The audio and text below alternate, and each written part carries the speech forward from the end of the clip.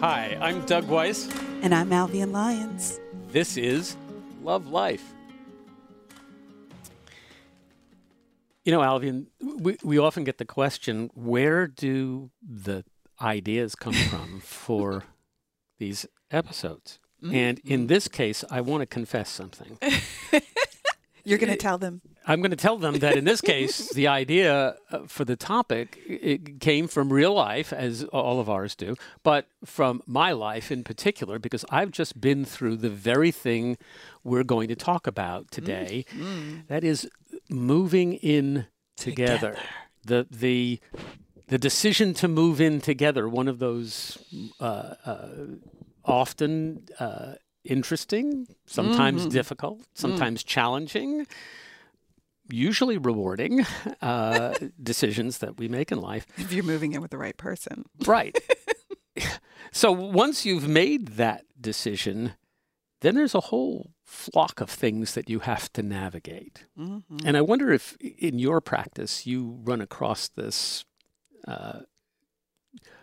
any of the fallout and issues that arise from that come from this. Yeah. That he doesn't put the toilet seat down and she squeezes the toothpaste from the top instead of the bottom, and he likes to flip the toilet paper one way and she prefers the toilet paper to be the other way. Oh, it definitely has to go down.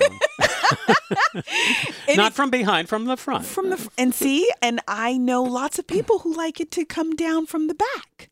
So all of these little, idiosyncrasies for how we like to do things. Even the cabinets, when he cooks, he leaves all the cabinet doors open, and she likes you to close every cabinet door after you've used whatever said item is. And these little power struggles that come from the way that people like to live. And the answer is yes, I do hear them and coach and counsel through them and all of that. And the truth is that most of the time we are creatures of habit, and there are ways in which we like to operate inside of our spaces, and having to accommodate someone else being in our space can be very challenging.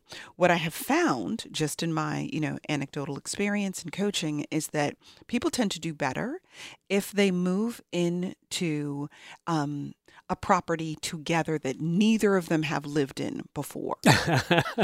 Okay, so that there is a clean slate for how things might need to operate. Well, that strikes home with me.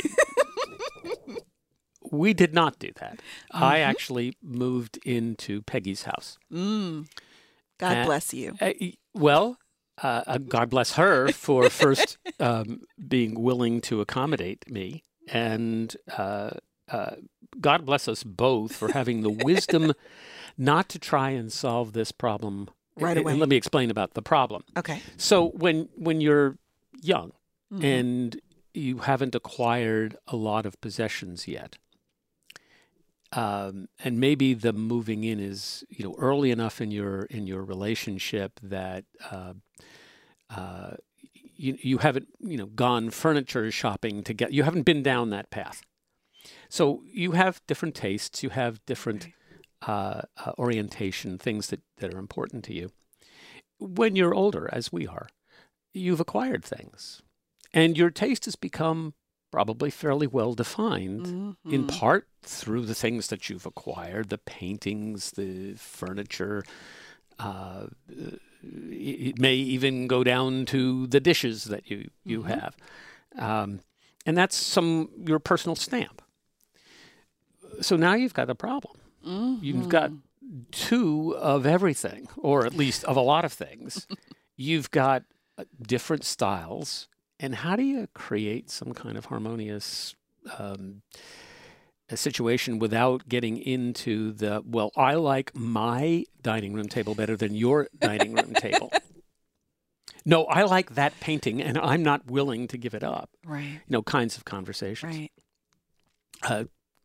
In our case, we recognized that this would be a challenge.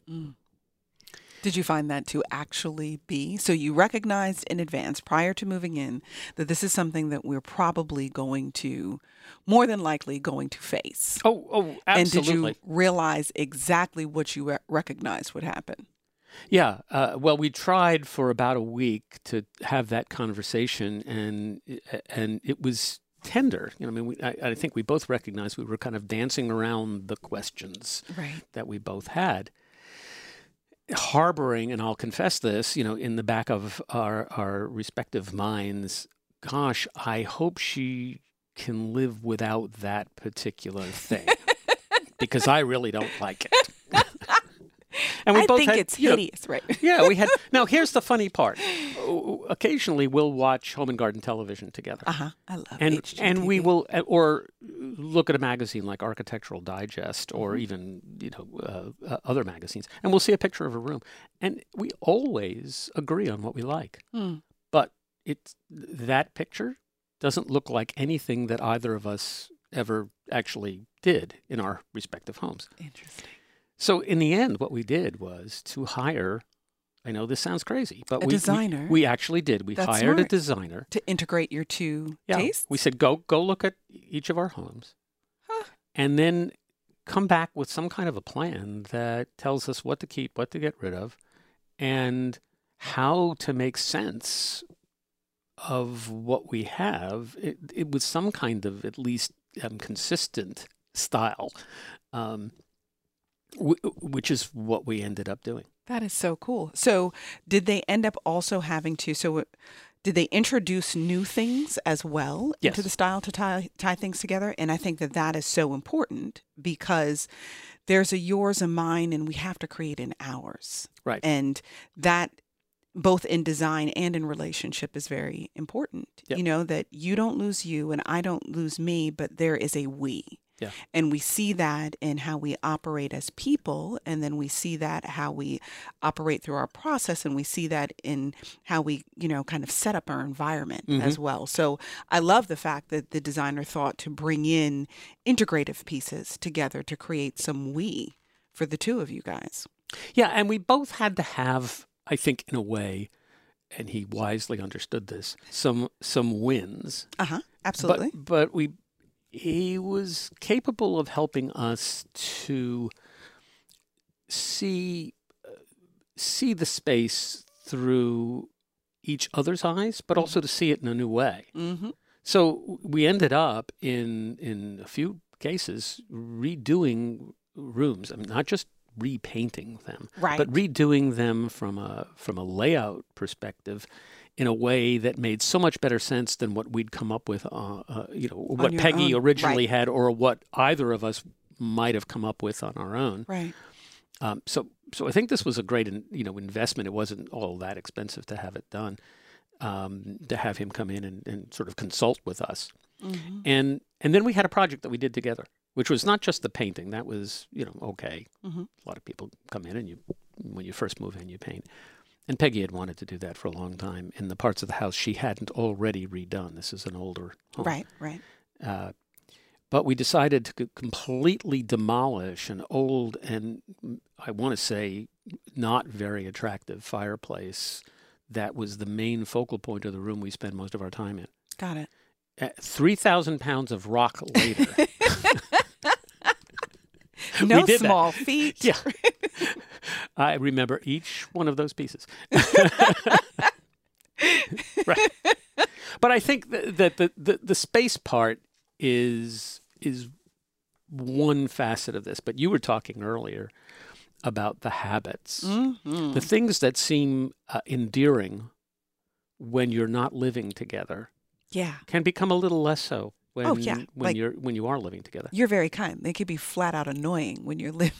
You're actually living together, and it's no different than when you're raising kids. There are things that kids do that are so cute when they're little, but when they get a little bit bigger, that same thing that was so adorable, it's not so adorable anymore. That there are evolutions that take place in all kinds of ways in our lives. That something that worked in one space doesn't work in another space, and the we factor in relationships. And I always think that designers are really just like spatial counselors.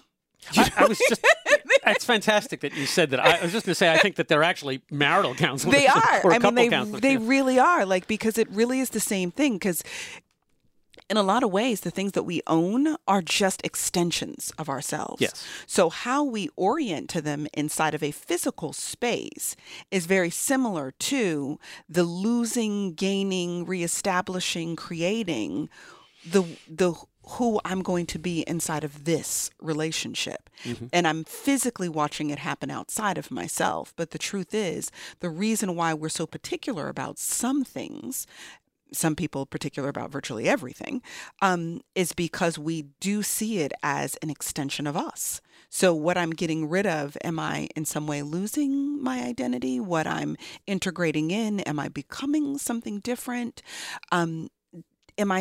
Am I still the me I was before we became a we? And is it possible for those two things to happily coexist together? Yeah. Well, I want to, though, probe a little bit about this question of the how to deal with the annoying habit or habits of the person that you're living with. Because I think left unchecked, it's certainly possible, unless you're a very, very laid-back person, to find something that another person that you're in such close proximity with much of the time, to find that, if not annoying, at least There's something. there's a rub. Yeah, a little with friction them. there, and left unchecked, that that becomes a focus, and it could become a thing. Yeah, it can definitely become a thing. And we're not unlike other people. I mean, we're different. As you know, Peggy's often said that I have CDO. That's OCD, but the letters are in the right order, right? And it bothers me. Literally, it bothers me if the pillows are not quite right. Yeah, I'll walk over and change it. Now, if Peggy weren't such a laid back, calm person, I think that might really become an annoying thing. I don't consciously do it to annoy her. Yeah, but it's part of it helps for you to be comfortable. And I also tease that I have OCD because I like a magazine clean home. Personally, I like people to be able to walk in my house at any moment, and it's beautiful, lived in, but beautiful. And I have to create. So you and I should live together. We should, because like our pillows will always be in fortune cookie style. They will be appropriately set inside of the center of the single chair. There are all kinds of things that would be done a particular way, and I can tell from across the room if a picture is slightly cockeyed, and it literally, I have to go over and fix it. When I go into doctor's offices, I still touch it just to get it right, just because I love you enough to want your picture to be straight, is what I always say. Yeah. But I have family members and friends that would take great pleasure in coming into my home and moving something just to see how long it would take me to move it back. So they would just move my picture slightly, or they would lay my candle over, or they would tip my pillow, because I like things done a particular way. Yeah. So I do understand exactly what you mean and what others experience when you're talking about bringing someone into your space to do this on a constant basis. Well, I think the watchword and for me is, as with most things in relationships, there needs to be a heavy dose of tolerance. Absolutely. You are different people. You do have different habits. These are not significant things. These are not important in the scheme of things.